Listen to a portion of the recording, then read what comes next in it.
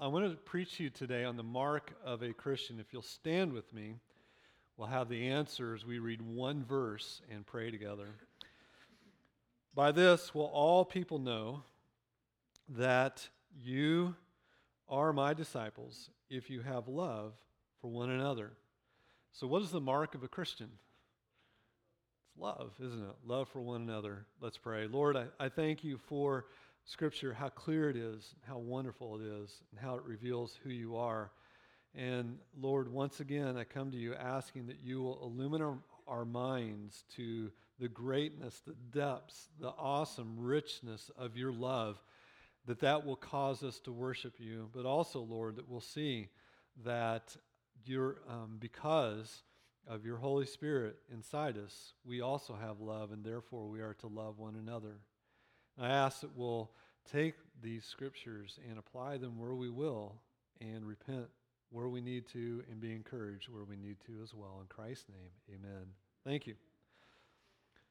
You ever wondered how we know if we love someone or something? I mean, really, how do you say it? You say, I love ice cream. Well, do you really love ice cream, or do you just enjoy the benefit that you get from it? I tell people I love coffee, and I do love coffee, and I don't drink bad coffee.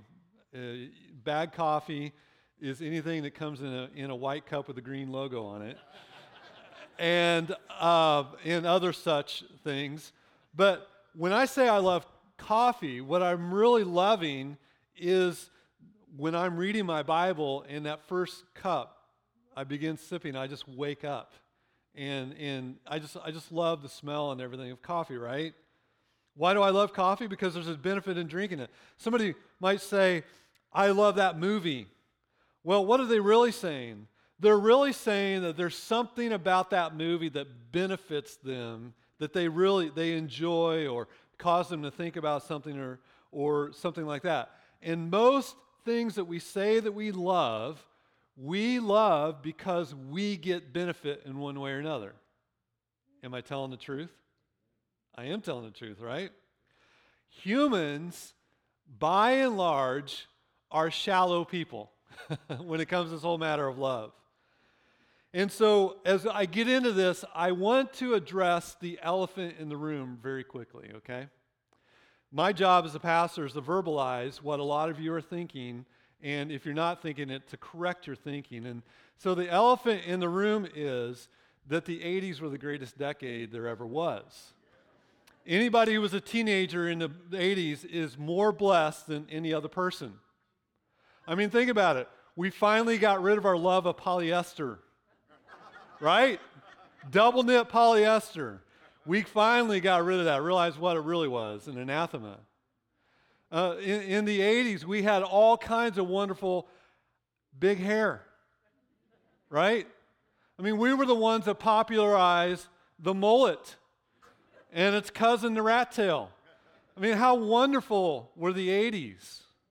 The 80s had no cell phones, thank the Lord. Mom couldn't find me. The movies were the best. Star Wars was actually good in the 80s, wasn't it? Indiana Jones. And of course, the greatest movie of all time came out in the 80s, Ferris Bueller's Day Off. But one of the things about the 80s that makes it even better is the music. And we had the greatest music. We got past our love affair with the Beatles and all those old people. So, no, I'm just kidding. So, I know I'm going to offend half of you, but the 80s music, I mean, there were some of the greatest one-hit wonders of all time are from the 80s. Aha, remember that group? But one of the things that the 80s do, the music in the 80s, is it shows us how shallow we are in our love. I mean, in the 70s, there was this husband-wife team that said love will keep us together until they get a divorce in 2010, right? But in the 80s, think about some of the lyrics that show us how shallow we are. I can't fight this feeling anymore, right? I've forgotten what I started fighting for. What on earth does that mean? It's time to bring the ship to the shore. throw away the oars forever because I can't fight this feeling anymore. I've forgotten what I started fighting for. Love is a feeling? Or how about this one? We can build this dream together, standing strong forever. You just want to roll your eyes when you think about it now. And I saw these guys in concert and thought it was great. But anyway, nothing's going to stop us now. If this world runs out of lovers, we still have each other. Oh, brother. Nothing's going to stop us now. And every good love song had to have whoa, whoa, whoa, whoa in it, or else it wasn't a good love song. Or how about my all-time favorite shallow love song lyric? Ready? There's no love like your love, and no other could give more love. And here it is. There's nowhere unless you're there. Give me a break, right? Now, what do these songs teach us about the human idea of love? It's very shallow, first of all. Secondly, it's all about me. Now, you can say in the love song it's all about you, but honestly, you make me feel good, therefore I love you. That's what, when you say I love you, most people, they're actually saying you make me feel good, right? Make me feel good about myself. And so that's human love. That's how people fall out of love. I mean, we all say it. We're supposed to love the other person for better, for worse, for richer, for poorer, in sickness and in health, to love and to cherish. We say that, right? But the cherishing stops about the time that you learn that they leave their clothes everywhere. Or they snore really bad when they sleep. Or that endearing snort when they laugh becomes an annoyance. Or when their ambition fuels a greater love for the job than for their family, all of a sudden we fall out of love. Personal benefit isn't there, and so we just fall out. I don't love that person anymore. That's not the biblical idea of love at all. I mean, the Bible says that God is love, doesn't it? It says that He is love. There is no one or nothing that God could love that brings Him benefit. His love is different. If something God can love can bring Him benefit, then He's no longer God. Because the very essence of God is that He cannot benefit from anything outside of Himself. Does that make sense? Oftentimes, we think of the perfections of God, and love is one of its perfections. We think in terms of parts.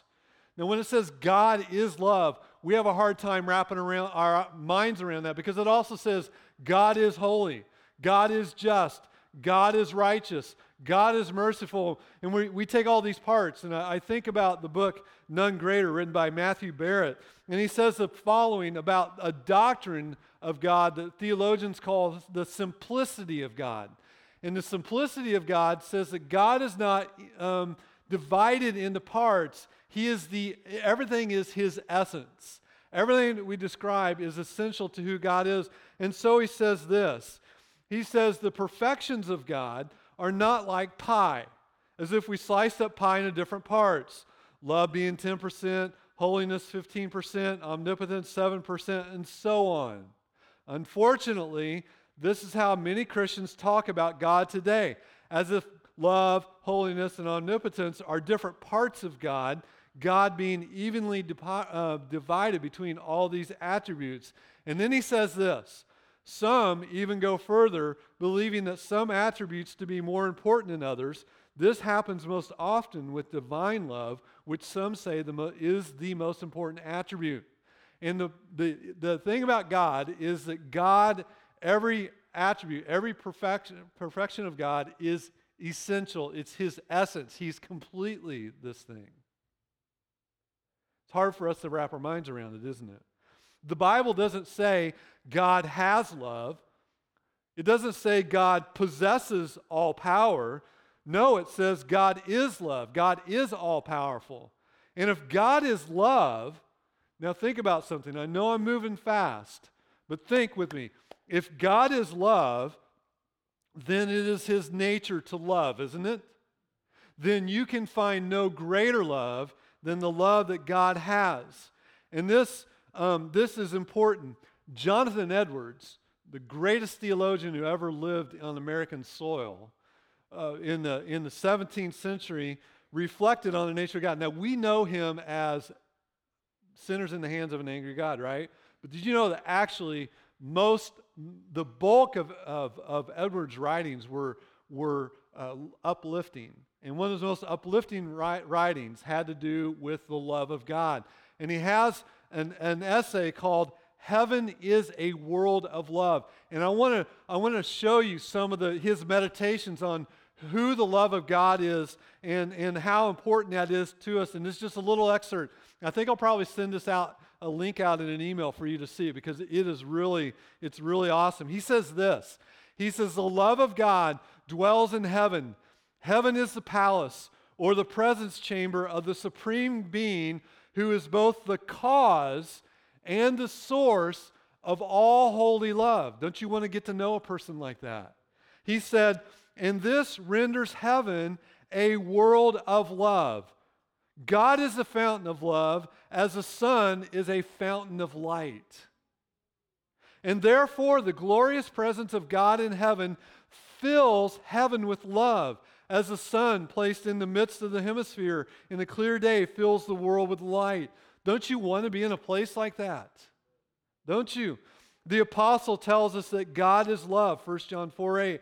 And therefore, seeing he is an infinite being, it follows that he is an infinite fountain of love. There's no way that you can stop his love. It's an infinite source of love, Edwards says. Seeing he is an all-sufficient being, it follows that he is full and overflowing, an inexhaustible fountain of love. Isn't that wonderful about our Lord? He goes on to say, seeing he is unchangeable and eternal, he is an unchangeable and eternal source of love. In other words, if he's unchangeable and he loves you, nothing you can do can change his love for you, make it greater or smaller. That's what Edwards is saying here. Then he says, even in heaven dwells that God from whom every stream of holy love, yea, every drop that this or ever was proceeds. Every drop of love that there has ever been in the world from its inception came from the throne of God. And he said, there dwells God the Father, and so the Son, who are united in infinitely clear and incomprehensible love. And then he finishes the essay. And there's more he says in there about the Holy Spirit and different things. But he says this, there the fountain overflows in streams and rivers of love and delight, enough for all to drink, to swim in, yea, so as to overflow the world, as it were, a deluge of love. And let me tell you something, if you are in Christ, when God remakes the heavens and the earth, you will swim in a deluge of God's love. Won't that be wonderful? God is the source of love. And therefore, if he's the source of love, he gave everything. The Bible says, God so loved the world that he gave. Giving and loving go hand in hand. I was reading an essay this week. Do you know, have you ever thought that God is so giving that every second of every day, at any 1 second, there are billions of blessings of God that go unnoticed? Have you ever thought about that? Every second of every day, billions of blessings go by unnoticed by the ones that he created. Think about, we love the fall. Think about how infinite the source of God's giving is. He created these leaves. Summertime, you've got the blooms in the spring on the trees. You got the leaves in the summertime. Then in the fall, they turn, and what do? They fall off. Have you ever thought to the human mind how wasteful that is? Why didn't God just create it so that the leaves stay on there year-round? They turn color in the wintertime, they stay there, then they perk back up. Because God's the infinite source of everything. He can do whatever he wants. Early in the summer here in Virginia, there's a little bug. It's not the Japanese beetle that eats everything. It's another little bug. And it looks kind of black until you're walking along the road and you look at it, and it's the prettiest iridescent green I've ever seen. It's a beautiful little insect. I don't know how many of you have seen that in the early summer. And then you go driving in your car and smash 1,000 of them as you're running down the road. God creates that kind of beauty, doesn't he? Insects are beautiful. The animal world, there's so many beauties. The mountains. Think about what God has done. He loves so much that he gave so much beauty for all of human history until the last few years. The only heavenly bodies that we've been able to see are in our galaxy. For all of human history until the last few years, people could see between 3,000 and 6,000 stars in the sky. But our galaxy alone has billions of stars that we will never see. Billions and billions of them. And then you start thinking, well, why didn't God just stop with a galaxy? Why didn't he just stop with those few thousand stars that we can see? No, he created a galaxy with infinite beauty. And then we have this thing called the Hubble telescope. And the Hubble telescope starts looking, and we realize that the universe is full of some of the most beautiful sights that we have ever seen. Y'all have seen the pictures. And God has created, and most of humanity never sees the beauty of billions and billions of galaxies, most of whom in our most powerful telescopes are little dots, and we know because of who our God is that they're full of beauty. God, because he loves, is infinite in the way that he gives. Isn't that wonderful? But let's back off from the macro down to something a little bit smaller. Take your Bibles and turn to Hosea. Hosea chapter number 11. Now, Hosea is one of the minor prophets. And while you're turning there, I'm going to work my way through some other passages and we'll get to Hosea, okay? But I want you to consider that love goes hand in hand with unity. Think about the love of God for just a minute. John 17, Jesus is in his last night and he's praying for the church. He's praying for the church and he says, I in them, you and me, that they may become perfectly one, so that the world may know that you sent me and loved me even as you loved me. Love them even as you love me. Father, I desire that they also, whom you have given me, may be with me where I am, to see my glory that you may have given me, because you loved me before the foundation of the world. Everyone who the Father gave to the Son is loved with the same love. Think about this. We just talked about the overflowing greatness of God's love. Every single person who's in Christ is loved with the same magnitude of love that the Father loves the Son. Isn't that what that says? Isn't it what it says? If you're in Christ, it may not feel like it right now, but you are loved with the same magnitude of love that God loves the Son. What a wonderful truth that is, isn't it? God is love. Now, did he love us because we're wonderful people? Bo already stole my thunder today. Mike did too, but that's okay. I'll forgive those guys. But let's think for just a minute. I'll tell you what, hold your finger in Hosea. Let's go to Deuteronomy. I know we're all over. We're going to go to a ton of scripture today. But hold your finger in Hosea because we're going right there. But let's go to Deuteronomy, and we're going to go to chapter number 7. Now, let me set this up. The children of Israel have been in the wilderness 40 years. They're getting ready to go over in the promised land. And I should have thrown a picture up on the screen of what this looks like. But they're on the hills of Moab overlooking the promised land. If you've been to the Dead Sea and you've seen where Mount Nebo is, you know that's the hills of Moab. They're looking at the promised land. And Moses is given the final words of God to them before Moses goes up to Mount Nebo and dies, and they go into the promised land. And this is what God told the children of Israel. He said, it was not because you are more in number than any other people that the Lord has set his love on you and chose you, for you the fewest of all people.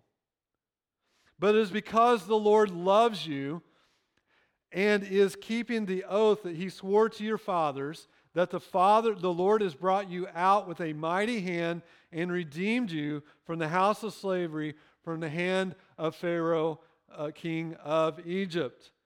Now, what did he say? He basically said there's no benefit for me to love you.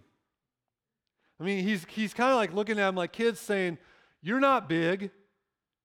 You were the smallest of all the countries. You were the weakest of all the nations. And I chose to set my love on you. There was no benefit. They weren't easy to love, by the way, were they? They weren't. And this is a story of everybody who's in Christ. I hate to say this, but you're not easy to love. You're not easy for a holy person to love. And I'm especially not easy for a holy God to love. But God, remember what we learned about His love. It's eternal and unending, and it will never change, because even as ugly on the inside as you and I can be, God loves us with the same love that He loves the Son. Remember that. But God did not set His... There's nothing attractive about us. But God didn't set His love on us and call us out of Egypt, our bondage of sin, for nothing, did He? Now turn back to Hosea 11. Let's go to Hosea 11. And I'm going to set this up for just a minute. Hosea, I want to preach through Hosea one time. It is a wonderful, poetic story that shows the depth of the love of God for people. It's a wonderful exposition on love. Hosea 11, and if you remember, Hosea is a prophet. You read in the first chapter, God told him to go marry somebody out of prostitution, is what it says. We can debate what that is. I'm not going to do it here. We can talk about it some other time. But he marries Gomer, who is as unfaithful as anybody could be. Right? And he tells Hosea, okay, yeah, she messed up. Go buy her from the slave market. And he has to do that because his wife really messed up. And it's a picture of Israel who God called out of Egypt. It's very clear. And look at Hosea 11 and what it says. When Israel was a child, I loved him, and out of Egypt I called my son. So there's their salvation. There's a rescue from bondage. Verse number 2. The more they were called, the more they went away. They kept sacrificing to the Baals and burning offerings to the idols. That, what he's going, recounting all the history of Israel, 700 years of history. And what did they do? They went into the promised land, they got rich, and they started turning to Baal. They started turning the idols to everything but God. And isn't that what we do? We turn to everything but God. Everything. Hey, you know what? This really pleases me, and we get more pleasure out of that than we do God. Well, my 401k will keep me more secure, so we turn to that rather than say, God, bless my 401k, but I'm really dependent on you.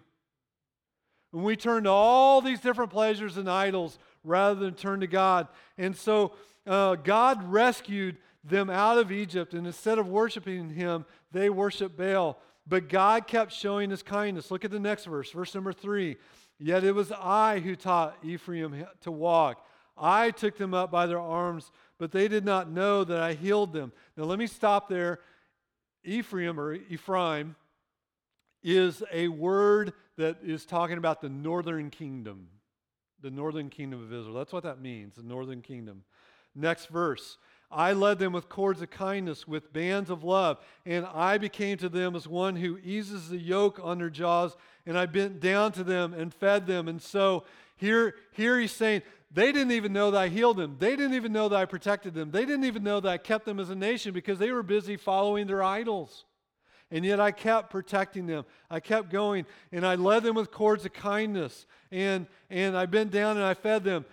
He's showing his humility there, or a form of humility by doing that. And still, Israel wants anyone but God. Here he is taking care of them. They want anyone but God.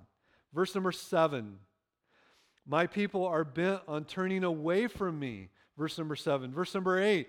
So the Lord responds, how can I give you up, Ephraim? How can I hand you over, O Israel? How can I make you like Admah? How can I treat you like Zeboim? My heart recoils within me. My compassion grows warm and tender. These two places, these two names mentioned in that verse, villages that were destroyed along with Sodom and Gomorrah when God judged Sodom and Gomorrah, let you know. So he's saying, how can I just totally destroy you, O Israel? How can I just give you over?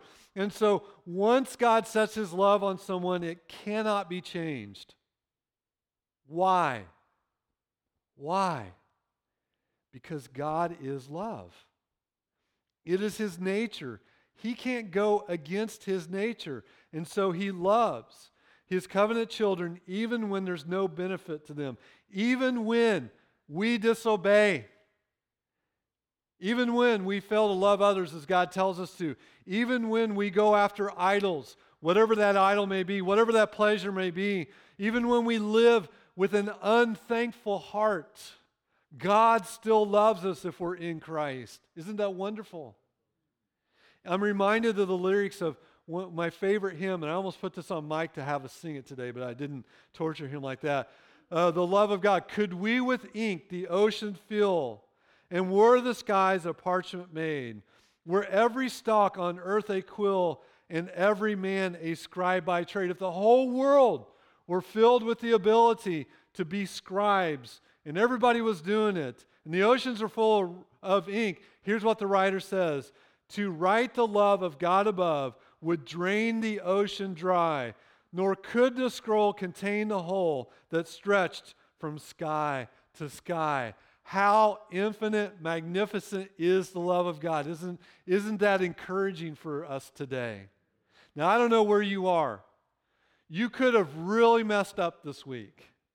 You could be walking in here today beating yourself up for how unfaithful you were, for what you did. Maybe you were impatient with your kids this week. Maybe you said something that you shouldn't have said to your wife. Maybe, I don't know what it is, but you're in here and you're beating yourself up. Can I tell you something? If you will go to God and confess, He, just like the father of the prodigal son, He comes running to you. He wants you to come to Him. He doesn't want you to run away from Him. God is love. Now, I say all that because I want to talk about something very important, and that is this. If God is love, and there's that infinite, magnificent, abounding, overflowing love in God, then if you are a Christian, it's in you in the form of the Holy Spirit, right? Jesus said that it's good for you that I go so I can send my Spirit, the Comforter, and He will be in you. He is in us. And so this God of love dwells in His believers and changes us on the inside. And so Jesus can say these words that we read already. By this, all people will know that you are my disciples if you have love one for another or for one another. However you want to say it. If you have God's Holy Spirit inside of you, you can't help but to love. According to Jesus, if an individual Christian does not show love toward another true Christian, then the world has a right to judge that he or she is not a Christian. That's what Jesus is saying. It's such an important mark of a believer that Jesus commanded His disciples to love one another no less than 4 times on His final night on earth before His crucifixion. He said this is my commandment. Here's the command, that you love one another how? As I have loved you. Can anybody do that, by the way? No, but we can try our best. In the same manner, maybe would be a better way to say it. John 15:17, these things I command you, that you will love one another. But it doesn't stop with Jesus' command. Paul spends 11 chapters of Romans unpacking the glorious love of God, the glorious salvation of God, the depths and the riches of salvation. And in the second application paragraph in chapter number 12, Paul said, love one another with brotherly affection, outdo one another showing honor. Don't jostle to be the first one in the fellowship meal. I know you're chasing your kids down, hoping they don't. Anyway. To the church at Corinth, with all its division and problems, Paul concluded his second epistle by saying, "Finally, brothers, rejoice, aim for restoration, comfort one another, agree with one another, live in peace, and the love of God and of peace be with you all." And the church of Corinth had all kinds of problems. We just finished talking about that, didn't we? Sermon series on that. In his letter to the church of Ephesus, in Ephesians is another high soteriological book. It's a high view of salvation. The first 3 chapters are glorious in the benefits of salvation, isn't it? It's all doctrine. The very first paragraph, very first sentence, here's how Paul applies salvation. With all humility and gentleness and patience, bearing one another how? In love. Did you catch that? You are to lovingly bear with one another. Bear with one another. Implication is there are some people you are not going to want to love. And you're supposed to. You're supposed to bear with them. You're supposed to be patient with them. You're not supposed to roll your eyes. Here we go again. They're always talking about politics. They're always talking about the masks. Their grandchildren are better than anybody else's grandchildren. No, we're supposed to lovingly bear with them, aren't we? There are 2 really good grandchildren down in Alabama right now, just to let you know. Paul told the fledgling church in Thessalonica, "And may the Lord make you increase and abound in love for one another and for all as we do." We abound, increase and abound in love. It's possible. 1 Thessalonians 4:9. Now concerning brotherly love, you have no need for anyone to write to you, for you yourselves have been taught by God to love one another. We're to abound. We've been taught by God to love. We see it in how God loves us. Peter told the church scattered in Asia Minor 4 times in 1 Peter, and that's another book that we preached through since I've been here. Above all, keep loving one another earnestly, since love covers a multitude of sins. He's not saying love covers up sin. That's not what he's saying. He's saying that sometimes there are little times when people might sin against us, and it's just they overlook something. Not intentional. If we love them, we're going to overlook that. We can overlook a little bit of irritation sometimes, can't we? If it's not their nature. When I was younger, I'd have men who were my heroes, and they would disappoint me one way or another. Actually, maybe even, whether it's impatience or ignoring something or whatever else, and it could be considered a sin. What do? You love that person, you overlook it. Now, not habitual sin, but you understand what I'm saying. Over and over, the New Testament writers tell the recipients to love one another. Now, here's the question. It's over and over again this happens. Why does the Bible say this? Why does God have to say over and over, love one another? And the answer is that the church is made of a diversity of people. I'm looking at great diversity here. Great diversity of backgrounds, of likes and dislikes, of decision making, of where they place their priorities, of different understandings, and so on. And we go on and on. If we were all the same, there would be no call for us to love one another. Because we would have that natural affinity because we all like the Dallas Cowboys or whatever else, right? Or take your pick. Whatever our affinities were all the same. If we were all the same, there would be no need for a call to love one another. If everyone was a Jewish Pharisee or a Roman slave or some kind of unified group, there would be no testimony in how much the church loves one another. If a church was made up of all slaves, it wouldn't be any big deal for them to say, oh, well, yeah, that group loves each other. They're all the same. if they were all Roman soldiers, everybody on the outside would say, well, it's no wonder they love each other. They're all soldiers. There's a band of brotherhood. But the outside world in the New Testament would see the elite of Corinth having a meal with the poorest slaves in the church and sharing with one another. And they would see the Jewish zealots having a meal and worshiping together with a Roman official. And they would say, wow, can you believe the love that that group has for one another? You see how it works? It's the diversity. The Ephesian church was made of Jews and Gentiles. The church had the very rich and the very poor, the free and the slaves, and this led to social snobbery. I could go on with other churches, but the point is that these churches were ripe for dissension and division over non-gospel issues. No, we don't want to serve the Roman government. Yes, we should serve the Roman government. That's my paycheck, right? You understand what's going on.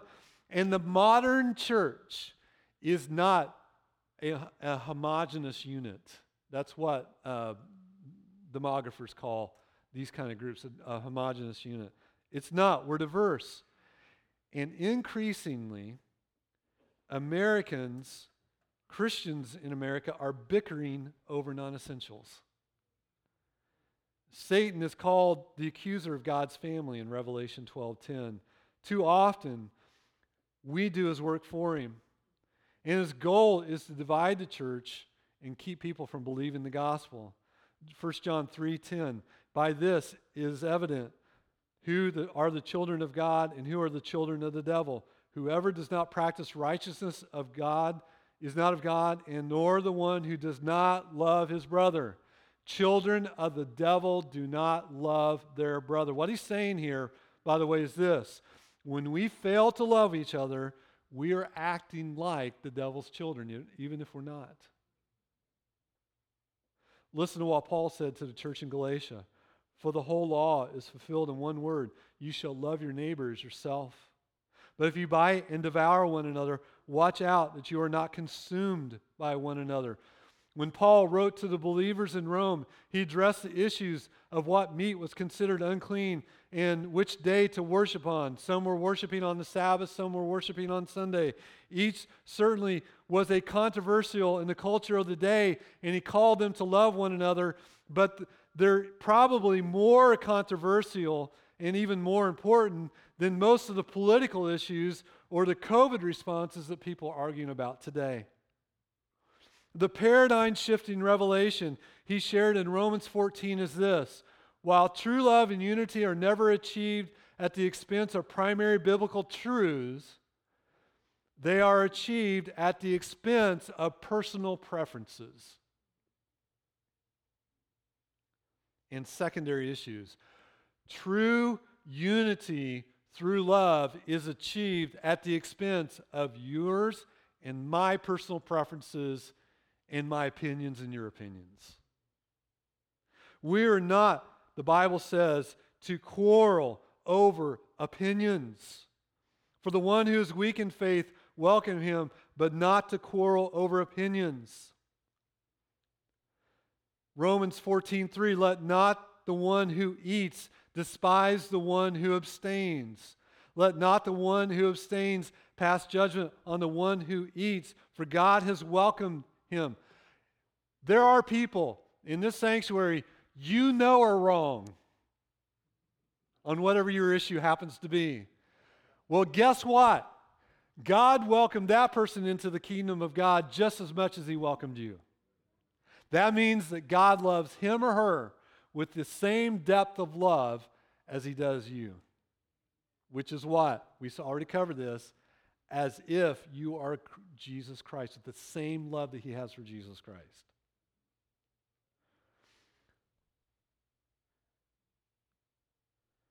One person, I'm sorry, I got ahead of myself here.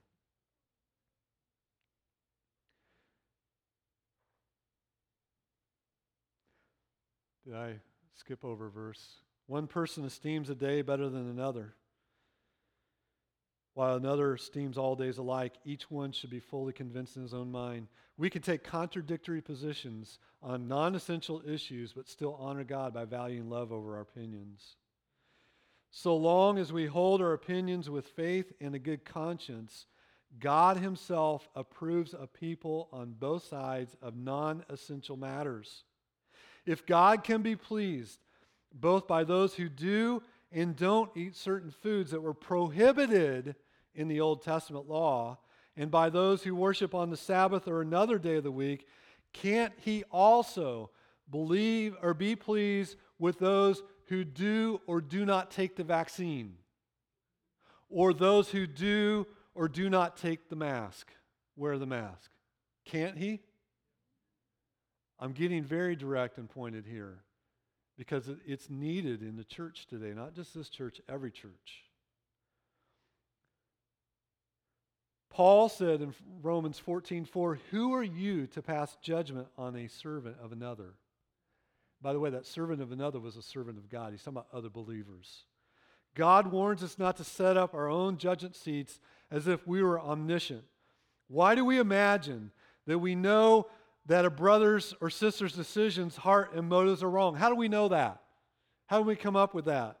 According to Romans 14:19, all of us will give account of ourselves to God. We will not ultimately answer to each other, but we will answer to God concerning each other. The call that we are called to do is to pursue peace with everyone. That means unless there's a compelling reason to speak or to post, and you've sought God's direction and sense his leading, you can speak graciously. Then do what Scripture says if you can't, and keep what you believe between yourself and God. Having strong opinion never equals God telling us to express it. Seriously. Scripture confronts us for how we have treated each other before the watching world. And it's like when we get on social media, we can be as brutal as we want to be with our opinion. And it's happened even within this own church. I'm not on social media much, and sometimes I can't believe what I'm reading. Just because you have an opinion doesn't need to be, it needs to be expressed. Did you know that's what the Bible says? Here's what you should consider. When you consider social media or conversation, here's some Bible guidelines. Ready? Number 1, a fool takes no pleasure in understanding, but only expressing his opinion. I'm serious. It's grievous when I hear conversations about so-and-so, they just blasted this, not even aware of the opinions of anybody around them. How about this one? When words are many, transgression is not lacking. Whoever restrains his lips is prudent. Guess what? The best thing you can probably do is not to put that post on social media. Or not to say that in a group of people. How about this one? There is one whose rash words are like sword thrusts, but the tongue of the wise brings healing. It's no secret that America is divided today. And in reality, the church should be the one place where there's unity. Now, not unity of opinion, but unity of love and brotherhood, right? What is the ground of true unity, by the way? Let me give you these. I'm just about done. I'm wrapping this whole thing up. What is the ground of true unity? Mutually believe primary truths about Jesus. Jesus is God. He came in the world to save sinners. He died on the cross. Those sort of things, right? Refusal to elevate secondary beliefs over primary beliefs. Secondary beliefs is everything that has to do with Washington, D.C. and Richmond. Seriously. It has everything, and secondary opinions, secondary issues are everything to do with vaccines and masks and whatever other thing is coming down the pike next year that we don't even know about. Demonstrated heartfelt love for Jesus and others. That's a ground of unity. the supernatural work of the Holy Spirit. So we had this happen just recently. I think it's a good thing, but I'm not real sure. In the same prayer meeting, I didn't hear this firsthand. I was told this. This is secondhand information. In a prayer meeting, while a group of Christians are praying here in the church, one said, Lord, I thank you that there's a vaccine and that people are getting vaccinated.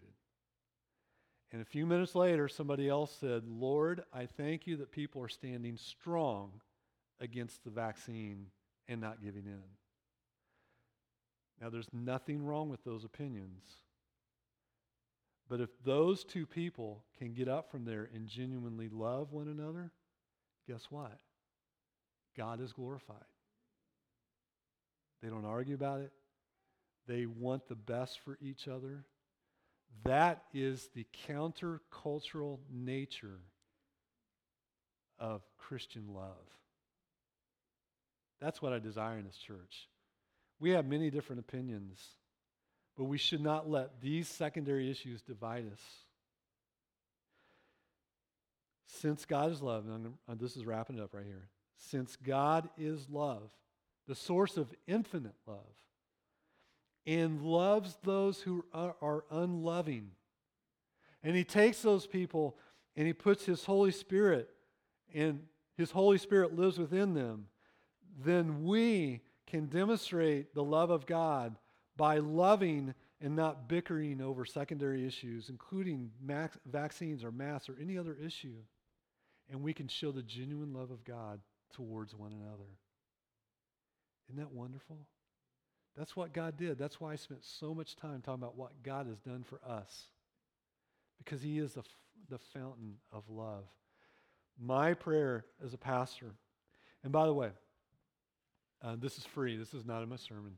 There are many pastors right now who are heartbroken over the disunity in the congregations over these kind of issues, proving that their people are no different than the people outside the church. My heartfelt prayer is that we can have differing opinions on whatever these non-essential things are, but we can love one another with a deep, deep, God-given love. Isn't that what you want? Heaven is a world of love, and this sanctuary and these people should be a foretaste of the love that we will experience in eternity. That's my prayer. Lord, I pray that you will help us to love one another as God loved us.